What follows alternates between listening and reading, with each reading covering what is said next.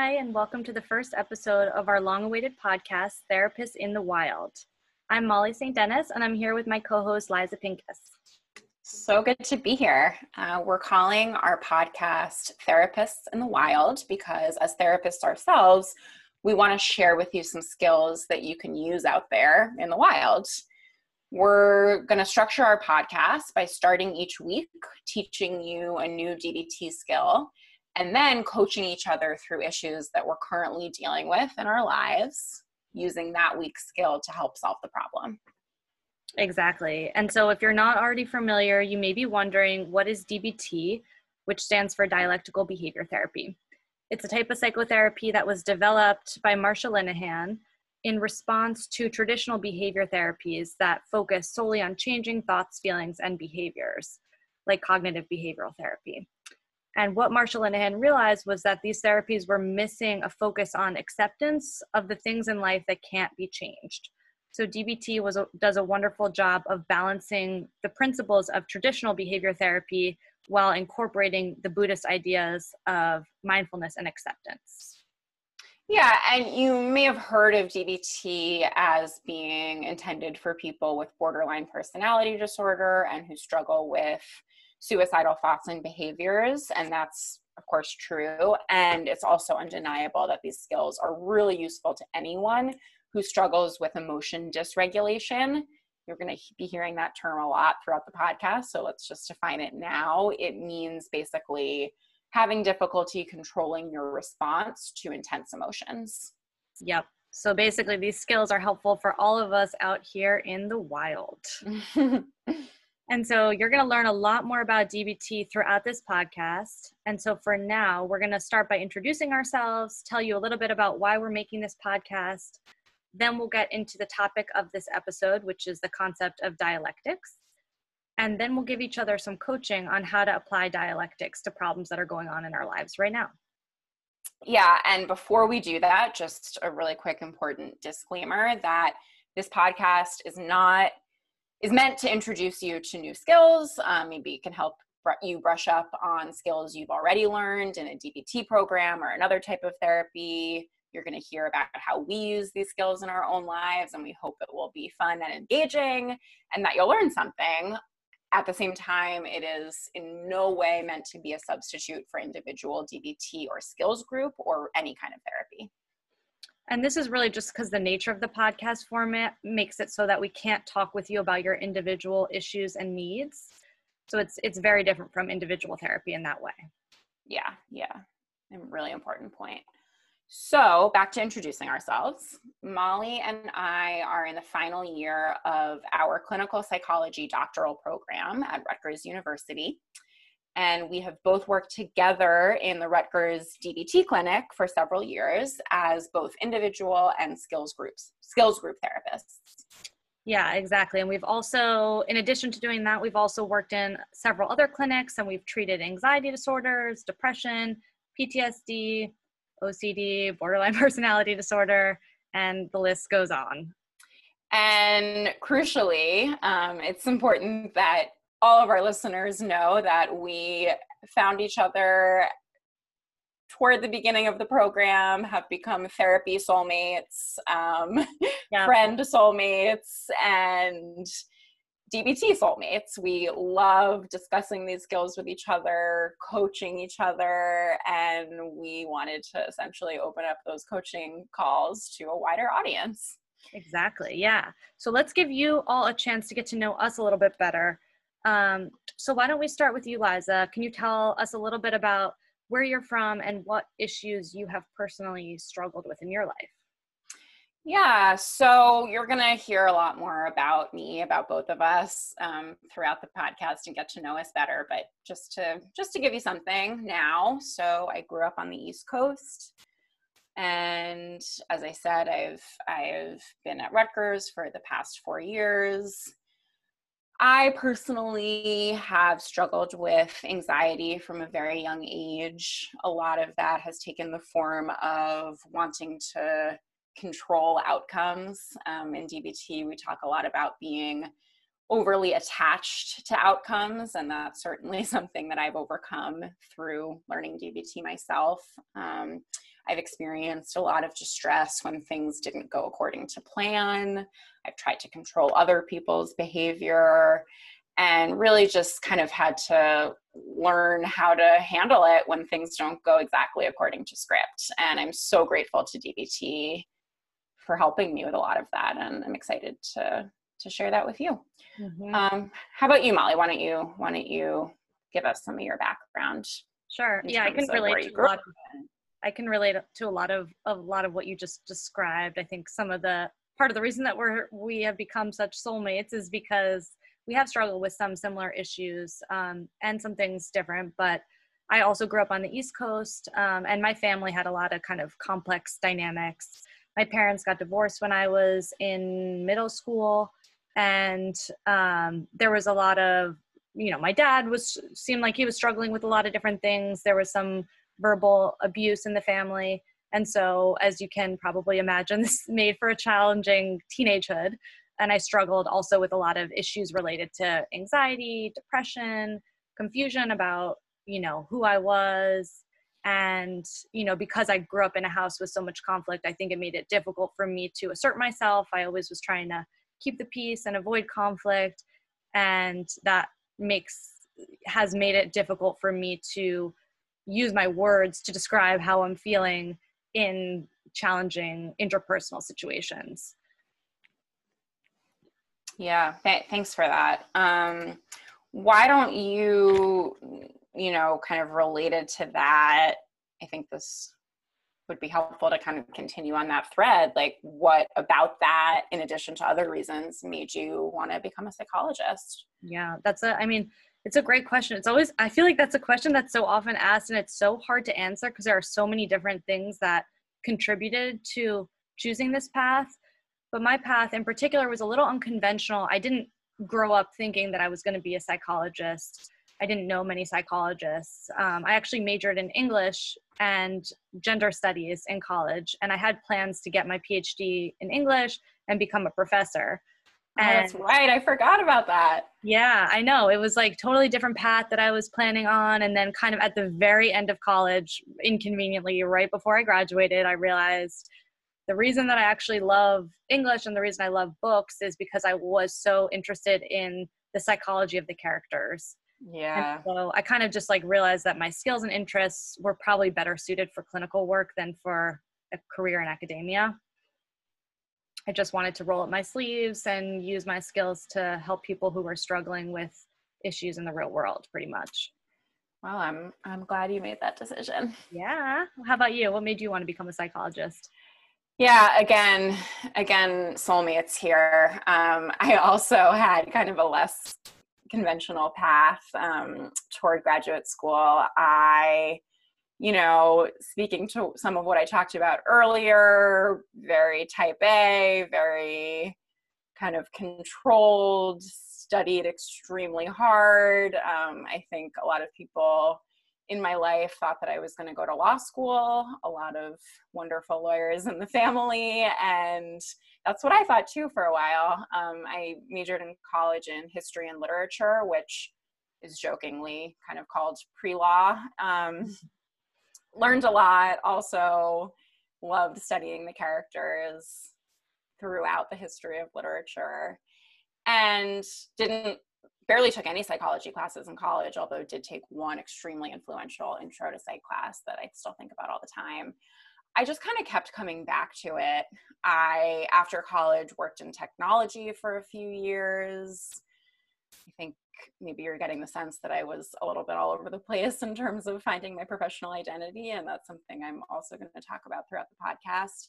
But I just kind of kept coming back to how interesting I found human behavior to be in every one of my jobs and every one of my studies, and I just kind of couldn't shake it. And I met a few people studying psychology or who were psychologists, and it just kind of seemed like the ideal career. It's very flexible. There's a lot you can do with it.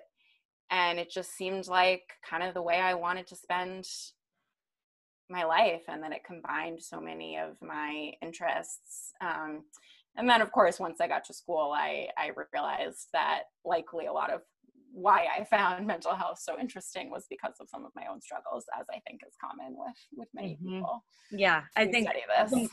The more you learn about what could be wrong or what could, how to diagnose people, the more you realize, hey, maybe that's something that's going on with me as well.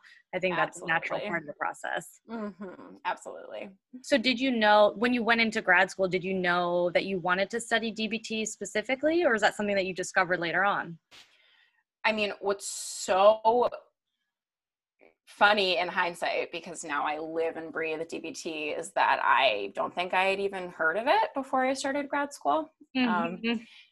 Sometimes people will call me who are applying to our program or just like PsyD programs in general, and will talk to me about, oh, how's the DBT program here? How's CBT? How's this? How's that? And I'm so impressed that these people actually have some clue what this field is about, because I had absolutely no idea. And it's so funny in hindsight that they took me into this program. But anyway, I didn't know what DBT was. In hindsight, it is really just the perfect orientation for me. It makes so much sense. In our program, we're exposed to a lot of different therapeutic modalities, and I liked a lot about various ones. And there were always some questions that I had, and DBT kind of answers all my questions. Yeah. I can really relate to that. I feel like my path to DBT similarly was kind of recognizing what I didn't like so much about other therapeutic modalities. I had seen therapists in my life prior that had been more behavioral therapists, and I remember feeling pretty invalidated by the fact that those therapists had really pushed like a lot of change-oriented problem-solving kind of strategies, and I just would get frustrated and feel invalidated, and then it was tough to really make those changes that they wanted me to make. And so I think when I learned about DBT and I learned that there was a type of therapy that actually incorporated mindfulness and acceptance, that sounded really appealing to me. It kind of seemed like it had the best of both worlds. Yeah, and what you're describing kind of mirrors Marsha Linehan's journey in creating DBT, right? Was that she felt like there were these pieces missing from behavior therapy. Yeah, absolutely. And then I think, as I'm sure we'll talk about more, sometimes just a really good teacher can have a lot of influence on you. And the professor that taught us DBT and has been our supervisor was just really compelling, and I wanted to learn more from her. And she's who introduced me to DBT and has continued to be the person I've learned it from. And I think something that I hope that you all will feel about DBT, and I think the feedback we've gotten from a lot of our clients, is that DBT offers almost kind of like a handbook on life. It gives you a bunch of skills for how to navigate your feelings, how to navigate interpersonal relationships, how to be more assertive. Exactly. How to handle when you feel extremely distressed and you really just don't know what to do with yourself. Like, there are skills pretty much for every situation in this therapy. And it just provides you, once you learn those skills, it provides you with a lot of different options for how to handle whatever situation comes your way. And it really allows you to respond more flexibly to difficult situations. Yeah. And something you just said reminded me, of our early conversations about DBT. I feel like we're both lifelong learners, and DBT, you can learn the skills, you can know the basics and get a lot from that. And the more you learn and practice the skills, the more layered it becomes. And I feel like DBT as a therapy and as a therapist, I never get bored of it. There's always new challenges. There's always a deeper understanding to be gained. And, in terms of having a rich professional life, that's something I'm looking for. Yeah. And so so it sounds like you definitely want to continue to practice DBT in your career. Are there other goals that you have as a psychologist? Yeah. So I mentioned my pre-psychology life in tech. And I think if there's one thing I gained from it, it's this idea that it's important and possible to kind of reach the maximum amount of people that you can, which sounds so businessy of me, and that's funny, but I think it's true. And, I went into this field because I wanted to do individual work and impact people on an individual level. And I've always really cared about systemic issues and systemic change. So a lot of my career goals focus on increasing access to mental health kind of on a broader systems level. Something that's specifically really important to me is helping more people learn DBT skills because they've helped me so much. And that has a lot to do with why I wanted to start this podcast with you, Molly. Yeah, that seems like a perfect way to begin to accomplish that professional goal of yours. Yeah, absolutely. What about you? What are some of your goals other than or including continuing to practice DBT? I think just generally speaking, I'm interested mostly in clinical work, and I just really want to help people figure out what's important to them in life and essentially help them take steps to act in line with their values to help people live more meaningful and fulfilling lives. Yeah, and that's ultimately the point of DBT. I think we forgot to mention it's making in the moment behavior change with the ultimate goal of building a life worth living and finding more meaning. Exactly. So now that we have introduced ourselves, let's spend the rest of this episode talking about the concept of dialectics. We'll first explain to you all why it matters, and then we can talk about how we can actually use this idea and this concept to improve our own lives. Yeah, and if the reason we're starting with this skill is because dialectical behavior therapy is a very crucial piece of the theory behind this whole therapeutic orientation. So it's kind of a fundamental. Yeah, it is. And it's something that not a lot of people know about. It's very counter to how we're taught to think. And it can be a really new concept, and one that I think most people, once they learn a little bit more about it, find to be extremely practically useful. Yeah. Yeah. So, Molly, when you were a kid, do you feel like this is something you can relate to, that in school or, in social situations, you'd often be asked to describe yourself as either or, like, are you shy or outgoing? Are you introverted or extroverted? Are you a nerdy kid or are you a cool kid? Yeah. Oh my God. All the time. It was always like, I'm more shy. I'm introverted. I'm in between nerdy and cool.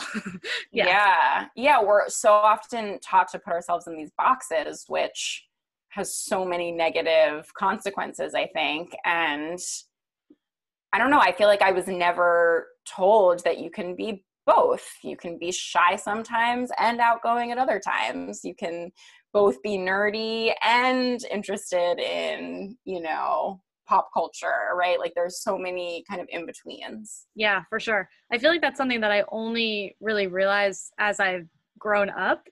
Sometimes I'll go into a situation with this idea in my head, like, I'm a shy person. And having that idea in my head makes me act a certain way. Whereas if there was that concept in the head of like, okay, you can both be shy sometimes and outgoing sometimes, I think that would lead to probably more flexibility in terms of behavior. Yeah, I completely agree. And I think it confuses us when we don't act according to the box that we've put ourselves in. So if we consider ourselves as a non-assertive person and then all of a sudden we act assertively rather than being proud of ourselves, we are confused and kind of judge ourselves. Yeah, for sure. I think this is just a general example to introduce the concept of dialectics. And so a dialectical approach, the reason why it's most helpful to us is that when we get stuck, this approach can help us get unstuck. And so it does that by taking into account our current viewpoint, as well as an opposing viewpoint, which then leads to a synthesis of both viewpoints or both perspectives. And then change can naturally occur from that point. Yeah, that's such a great way to describe it. I mean, essentially, it's this idea that there is always more than one way to see a situation and more than one way to solve a problem, or simply put, that there is no absolute truth. Mm-hmm. And in our society, in our politics, in so much of the world right now, there is so much extreme thinking going on. And I mean, we kind of already talked about it, Molly, but like, if you had to sum it up, why is that a bad thing? Why are these really extreme positions problematic? I think the main reason why they're problematic, like we said, is that it leaves you stuck when you become extremely entrenched in your position and lose the ability to see what's valid about the other person or the other perspective or viewpoint. Mm-hmm. Then you just continue to dig your heels in and have thoughts about why you're right and why the other person's wrong, and then you get to this place where you really just can't move anywhere. Yeah, and I think, as we know from our, political landscape, it's close to impossible to change someone else's mind, particularly when the viewpoint you're presenting is so extreme and just doesn't take into account any validity in their position. And so not only do you feel stuck, you actually are stuck, and no progress is made. And I think we can all think of so many examples of that. Yeah.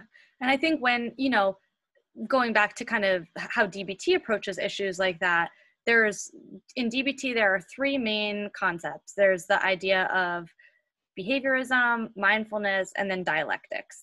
And so when you have a problem, you can approach it using mindfulness. So let's say you're depressed. If you come at it from a perspective of mindfulness, you might just notice or observe that depression. You might approach it with a sense of curiosity and just kind of sit there, be with your depression, get to know your depression. That's one approach. And sometimes just the simple act of doing that can change your relationship to the depression. You might not get rid of it. You might still not want it to be there, but it changes your relationship to it because you're not fighting it and pushing it away anymore, which often causes a lot more suffering. You're just sort of letting it be there and observing it and describing it. Exactly. And then there's the behavioral approach, which is essentially a problem-solving approach. You are depressed. How can I get not depressed? So maybe that means I need to, if I haven't been engaging in activities, maybe I need some more behavioral activation, which is one theory for how to treat depression. So maybe I need to go run on a treadmill so I feel better. Exactly. Run on a treadmill, call friends, whatever it is that you need to do to change or fix the situation. And then this third approach is kind of when you feel stuck. Maybe those two approaches aren't really hitting the mark. Maybe you need something else. Maybe you're in an argument with somebody else or a disagreement with somebody else, or maybe even within yourself, and you are just feeling stuck. This third approach of dialectics gives us another set of skills to deal with that conflict. Yeah, that's so true. It's like there's always this middle path or a third option. So like, what would be an example in the case of, okay, I'm just feeling really depressed today. Sitting with the depression isn't helping, and trying to make myself feel better by activating myself isn't helping. Like, what would be an example of kind of a third approach or a middle path? I think the first step to figuring that out would be to identify what are the opposing forces inside you that are causing you to feel depressed. So, for example, you might be feeling depressed because you have a value that's really important to you and you're not acting in line with that value. So that's a conflict that you have that you're not able to, that you're kind of stuck. Or maybe, for example, you might be somebody who really needs a significant other in your life to feel happy and satisfied, and you don't have a significant other in your life right now. And that might be making you feel depressed. So I think the first step is identifying what is that conflict and what are the two sides of the conflict that are pulling against each other and causing that feeling of stuckness. Okay. And then kind of coming up with a creative way to solve the problem that might be different from what you originally tried. I think sometimes sometimes identifying that those two opposing sides and seeing that conflict in that way can lead to problem solving. And sometimes just identifying those two opposing forces in and of itself can lead to change. So sometimes like you almost don't even need to do anything other than identify the two sides, and then that kind of naturally will lead to change. Yeah, I really like that. I don't think I've ever actually articulated a dialectical approach in those terms, and I think that's so useful. Which kind of leads us to a point about dialectics, which is that change is the only constant in life, right? That things are always moving. We think it's going to be this way forever, and it won't. And that can be upsetting if something is going really well and you don't want it to end. It can also be really positive if you are feeling stuck. Sometimes all you got to do is just wait it out. Exactly. I think remembering that change is the only concept, which is one of the main things that dialectics teaches us, can give us a sense of hope and possibility when things are not going well for us. Mm-hmm. Mm-hmm. Yeah, and that even when things aren't going well, it is kind of a dialectic even in and of itself to say, I'm feeling really depressed right now, and I'm hopeful that things are going to change. Like, that's such a dialectical statement. It seems like if I'm really depressed, I can't possibly be hopeful. Sometimes you can be. Yeah, for sure. I actually have something happened to me a couple days ago. I was having one of those days where, and I've been feeling like this a lot since quarantine started, where my moods will be kind of up and down. And it was a day that was a pretty down day. And Mm-hmm. I was just feeling like I have nothing to look forward to. I'm feeling just really sad, really like, when you're really sad and it feels I feel so sensitive that anything somebody said could just like physically hurt me almost. Mm-hmm. I can't imagine feeling really down and depressed during quarantine. What on earth are you talking about? I know, right? Yeah. So crazy for feeling that way. Yeah. So I was Yeah. having one of those days and I was just feeling like that. And then I went for a walk and I came across this waterfall. Like, who knew there was a waterfall in my town? Yeah, what? And there was like a ledge that I walked all the way down this long path and got to this ledge and sat next to this waterfall and was just laying there and listening to it and just in nature and just had this really beautiful, joyful moment while I was still feeling depressed. And it just felt like such a dialectical moment where I Yeah. recognized that like I can both feel depressed and experience joy at the same time. And so what was the result of that realization of like, I am still depressed and there's a moment of joy here? What was like the net result of that? It honestly it made me feel a lot less hopeless, I think, because I realized part of what was making me depressed, I think, that conflict that I was just describing, like the conflict inside me was that in my mind, summer is a time for fun and hanging out with people and doing activities and all of the things. And then I also knew that none of those things were or I thought I knew that none of those things were gonna happen this summer. Yeah. And that's depressing. That was depressing, and it was making me feel really hopeless about the summer. Yeah. And so when I had that experience, it almost like made me realize that that's not necessarily true. I actually can have moments of joy, even if they're different than what I would have thought it would look like.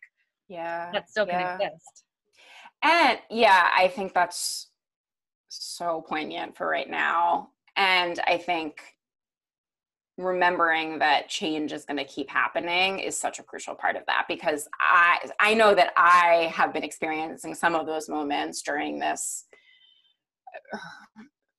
horrendous beyond words time that we're going through, where all of a sudden I'll feel a little bit of hope, maybe a little bit of joy, maybe a little bit of humor, and then the next minute I'll feel really down again. And so what I have to keep reminding myself is, okay, so then the next moment I'm going to feel really down again. And then maybe 5 minutes later, there'll be something else that brings me joy. That just because it's fluctuating doesn't mean the fluctuations are going to stop. They're never going to stop. And that's life. And we kind of need to just be here for all of it. Yeah, it's kind of crazy how our minds like to, especially our minds, like we were describing at the beginning of the podcast, we like to have a sense of control over things. And so, we're always trying to say like, okay, well, am I depressed or am I not depressed? Am I happy or am I not happy? And you want to believe that it's going to last, whatever you're feeling. But we all know in our heart of hearts that the nature of emotions is that they're like waves. They come and go. And even within a day, you can have a range of emotions.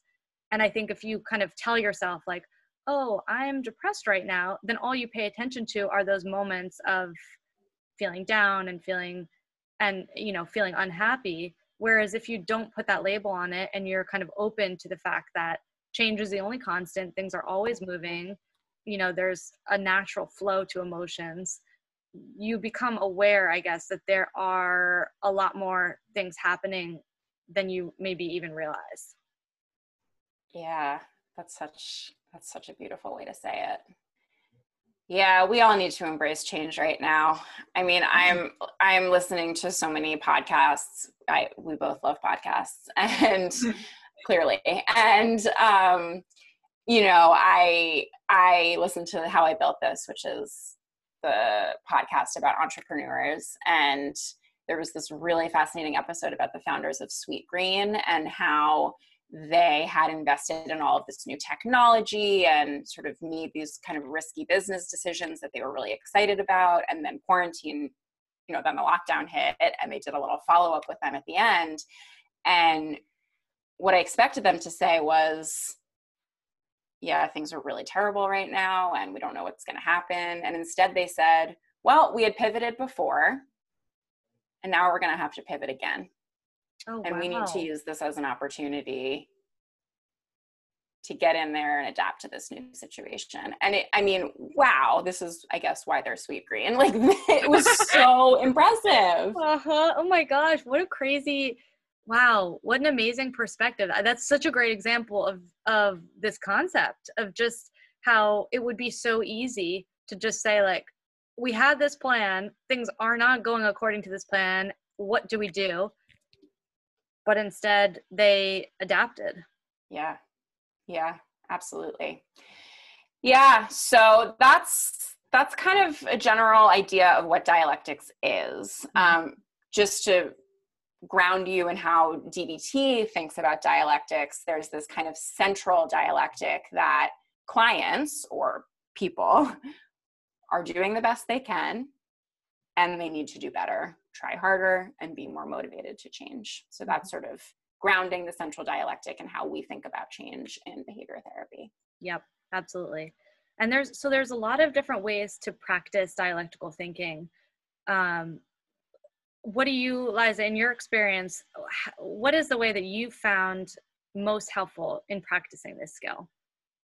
So I think this idea for me of finding what we call the kernel of truth in someone else's perspective or in the other side is really, really important when I feel stuck. And I know that I feel stuck because I'm thinking in black and white terms, my emotions are running high, right? I'm feeling really angry at another person or at a situation.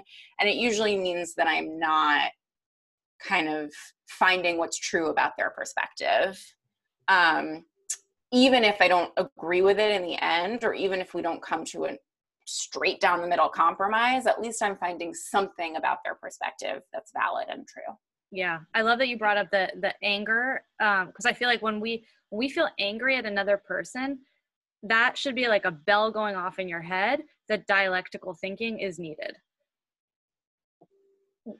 Right, because what it means is that you're only seeing your side, essentially. Exactly. Once you can kind of identify like, okay, I have my perspective and it's easy for me to see the validity of my perspective, and that other person has their perspective, and there is something valid. Maybe I can't see it right now, but there is something valid about their perspective. And once you kind of take the time to think about what's valid about their perspective, or maybe even ask them, say, I know that we've gotten really polarized. I know that I've been, telling you all the reasons why you're wrong and being defensive here. And I really want to understand what's valid or what's true about what you're saying. Can you try again to explain to me your perspective? And then listen for what's valid, what's true, what's wise about their perspective. Even if it's one tiny little thing, recognizing that and saying it out loud to that person will move you both into a new space together.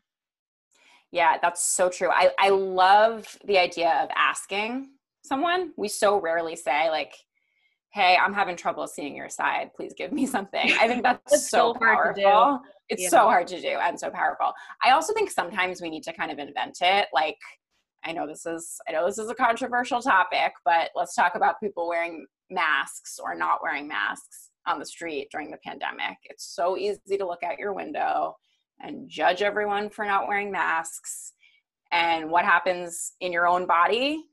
You start to get angry, you start to get upset, your blood starts boiling, right? That is also the perfect example of drinking poison and expecting the other person to die, right? Because they're out there on the street and they have no idea that you're getting angry. And so sometimes it would be helpful for you personally to practice a more dialectical approach and try to think about where they might be coming from. Is there one reason why they might not be wearing a mask? You don't have to agree with it.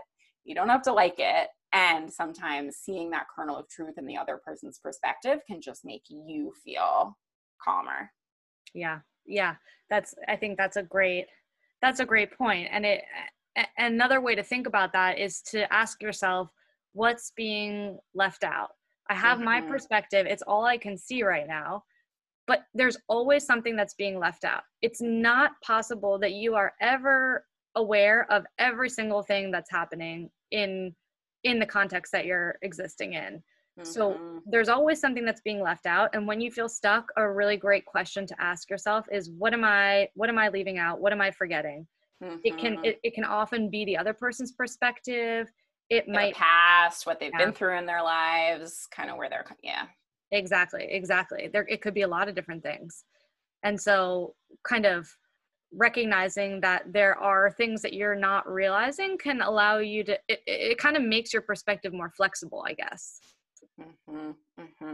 Yeah, this is really helpful with family conflict, with friend conflict, partner conflict, really all kinds of conflict in our lives. When you're in conflict, you're probably not exercising dialectical thinking to the fullest extent.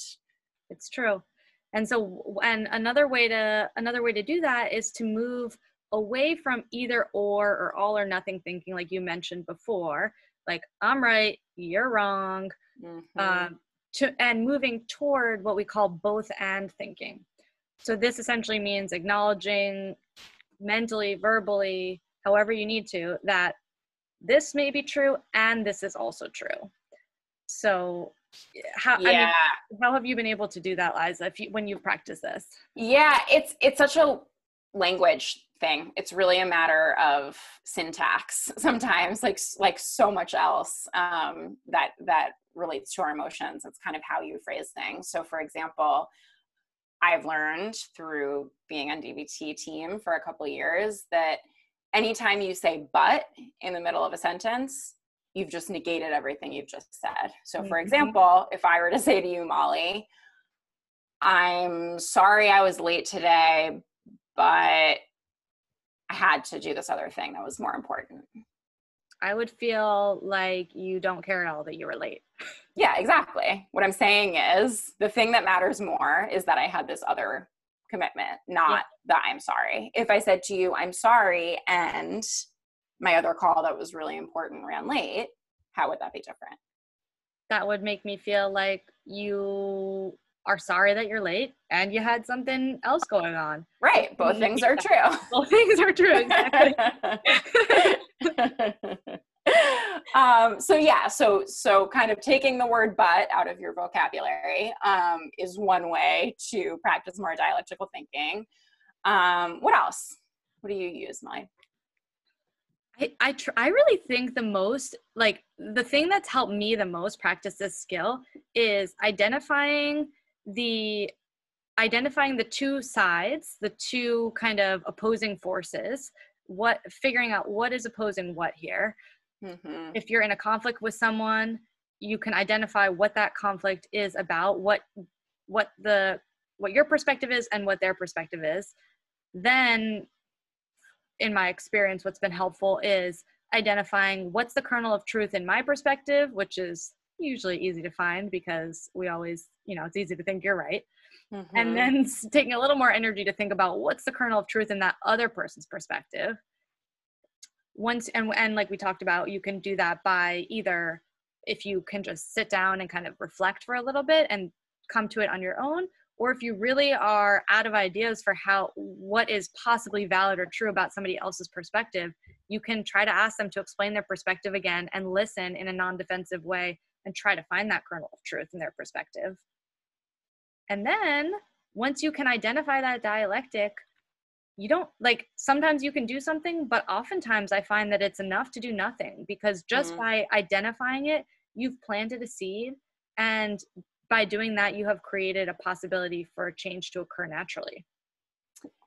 Okay, so I love that roadmap. I think it's very well put and something that our listeners can take with them. And now, if you're willing to be my skills coach, I have a situation that I could use some help thinking through more dialectically, and that roadmap that you just laid out, I think could be a great way to help me solve my problem. So are you willing to be my skills coach? Yeah, I would love to. Let's hear what's going on right now. Okay. And I think this problem is something you might also be dealing with, so it can also help our listeners get to know us a little bit better. Okay. So I was supposed to be getting married in October of this year. And you also were supposed to be getting married in the fall. Mm-hmm. And we have now had to have this wrench thrown into our plans due to the pandemic. And I think it was really hard to accept at first. And I feel like I have accepted it, that October is not going to allow for the type of big celebration that I wanted. And I think I took my time to grieve that and all of that. And now I feel like I've moved to a place of, let's change the plan. Let's push it back for a year. Let's do exactly what we were planning to do just 1 year later. And I kind of made peace with that. And not all of the key people in my life agree with that plan. Mm-hmm. So what I need your help with is thinking of a way to think through that more dialectically.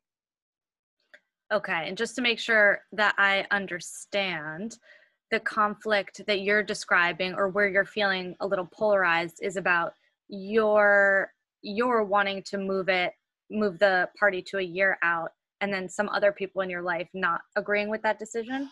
Yeah, so I should have given more context. I think everyone agrees that it would not be wise to have a really big party in October, given the risk. I think that some people in my life are kind of hoping that my boyfriend and I still get married in some sort of smaller celebration. And I don't think we want to do that. And I, on the one hand, feel like this is my marriage, it's my decision, I'm going to put my foot down. And there's a kernel of truth. There are many kernels of truth in their perspective as well. Mm-hmm. So let's start with your perspective. You already gave kind of like the main kernel of truth that you're seeing in your perspective. Are there other ones that stand out to you as being particularly valid about why you want to wait not only for the party but also for the ceremony a year out? Yeah, I mean, I think it's mainly it's just because it's my decision, or our decision, I should say, mine and my boyfriend's. And I think we had this idea in our head that we wanted to legally get married in front of all of our friends and family. And so part of how we're handling the disappointment of this is by hoping to still have that just a year later. So it sounds like you're saying, and this is me reading into it a little bit also because I know you and I know the situation, but is it that you feel like it would be more festive to wait so that you could have it all kind of at the same time? Yeah, I think it'd be more exciting, I think obviously it's so reasonable for people to do whatever they want here, not judging anyone else's decision. But personally, I want to have the day of my legal marriage be in front of other people and sort of have that like energy around it. Got it. That makes a lot of sense. And so, okay, so we see your perspective. Let's think about the other people now. who may, it sounds like, be wanting a slightly different plan where you would have the ceremony earlier and then the party further out. What is valid about that perspective? I think it has to do with certain values around kind of the symbolism of marriage, of getting legally married, and that to them, getting legally married sort of starts a new phase of your relationship that would be nice to have, during these really uncertain times, right? That everything is so hard right now. Why not kind of symbolically, have a really special moment, take this next step together when so much else in the world is so uncertain. And just for them to maybe witness it sooner, because we all could use some joy in our lives right now. Yeah, I think that's part of it. So it sounds like does that make sense? Like, does that sound like valid to you? I mean, I think so. I think that sounds valid, that there may be no better time than now to get married. Mm-hmm. Right. In some ways, because this is life, and there's a lot of unpredictability right now, and all of us have had our futures, kind of just shaken up right before our eyes, and everything that we thought was going to be is no longer. And so I could understand from someone's perspective how, if you don't know what's going to happen in the future, then you should kind of act now, because all we have is the present moment. Yeah. And also just this idea that hopefully in a year from now, we'd be able to get married. We don't even know if that's going to be true. And so it's kind of like the accept what you can't control and change what you can control. And the legal process of getting married is something we actually could do. I think the courts are going to reopen soon, but whenever that happens, right, this is actually something we do have power over. Yeah. So I guess, like, we've kind of identified what's valid in both of those perspectives. And can I just say, to your point earlier, I already feel differently about the situation just by going through the exercise of articulating what's valid about their perspective. Because how do you feel different? Yeah, I mean, genuinely, because I think beforehand I was so stuck in my position and feeling like this is my decision and I don't understand where they're coming from and this is maddening, and now I feel better. Okay, and how do you feel towards the other people now? More empathy, for sure.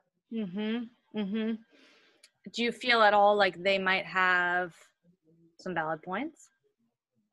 Yeah, definitely. I do.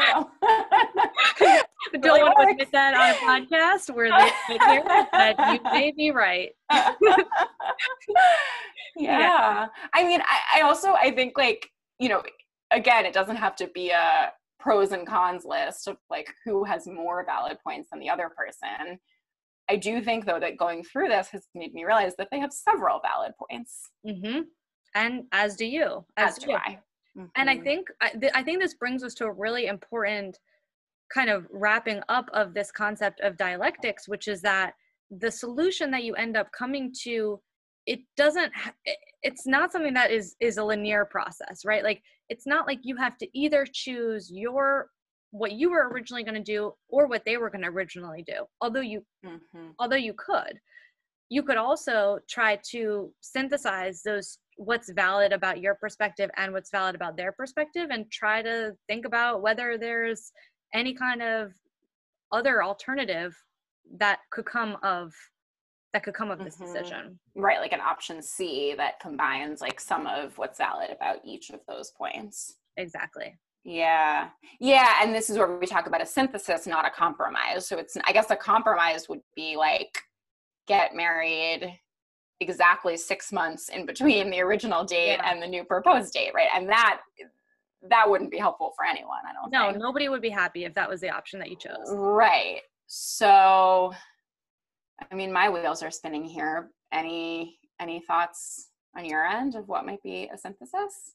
Yeah, I have a couple thoughts. And one thought that I have is like, what about waiting, if it's important for you, if what's valid about your perspective is that it's that you really feel that it would be more festive to have everything on the same day, then maybe you could have some other kind of like ceremony that you do with those people more immediately that isn't a legally binding ceremony, but it could be some other kind of ceremony. That's something very similar to what I was thinking.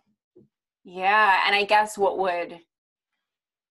in some ways that would address the validity of their side, because that would be the creating joy amidst a pandemic for everyone, right? Something for us all to look forward to, something that we could make into a special, meaningful day, kind of have an opportunity to celebrate. And I'm sure if we had a like symbolic ceremony, it would probably be a nice moment for our relationship and make us feel different. Yeah, make you feel like closer and more connected and more committed to each other, even if it didn't involve the legal aspect. Yeah. I mean, another idea would be to get married legally and then have a party later and have a special ceremony then too. Yeah, that's a look at that. That's a great example of how there are so many different. Look at me being flexible. Yeah. I don't think I want to do that, but it's good to just entertain the idea and kind of say it out loud and try it on for size. Yeah, for sure. And do you think that you could have I'm sure we could sit here forever and think of other possible dialectical solutions to this issue, but do you feel like you would have been able to come to even the two that we just came to without distilling what was valid about each of your perspectives? Absolutely not, because when you're so stuck in your perspective, you can't think flexibly, and you also can't, when you're not open to the other side, why would you spend time thinking of an alternative to your solution? Yeah, it's so true. I can so see how like not having this process, it leads to misery, because you are just thinking about, it makes you angry thinking about how entrenched you are in your position, how everybody else is wrong. And it can really create interpersonal issues. It can create issues in relationships when we don't take into account the other person's perspective, because then they do the same thing. Then they dig their heels in their perspective, and it becomes impossible to talk about, and a very kind of circular process where you don't end up anywhere. Yep. In my experience, when these types of things have happened to me and I haven't practiced this type of thinking, it's led to either fighting or avoiding the topic altogether. Oh yeah. Which has also been happening. Yep. Yeah. Ooh, wow. This was so helpful. Good. I'm so glad that it was helpful. So I guess in kind of summing up, kind of first step is identifying what is the conflict. Second step is identifying what's valid or true or wise about each side of the opposing viewpoints, or even if it's within a conflict within yourself, like the depression example we used earlier. What are the two sides that are pulling against each other, and what's true about both of those two sides? And then when you get to that point, you can either just kind of say it out loud, write it down, acknowledge it, and wait for natural change to occur, because we know that change is the only constant, and change will occur just by the very act of you identifying the dialectic that is creating change. It's creating a new moment. Exactly. Or you can do some more active problem solving like we just did, and think through what are some solutions that might incorporate the truth or the validity of both perspectives. Yeah, not necessarily a perfect compromise between them, something instead that honors the truth in both perspectives. Yeah. So for our assignment for this week, we're going to practice dialectical thinking this week, and just kind of notice when issues like this come up in our life, and then we'll check in with each other and talk about it at the beginning of our next episode about how it went.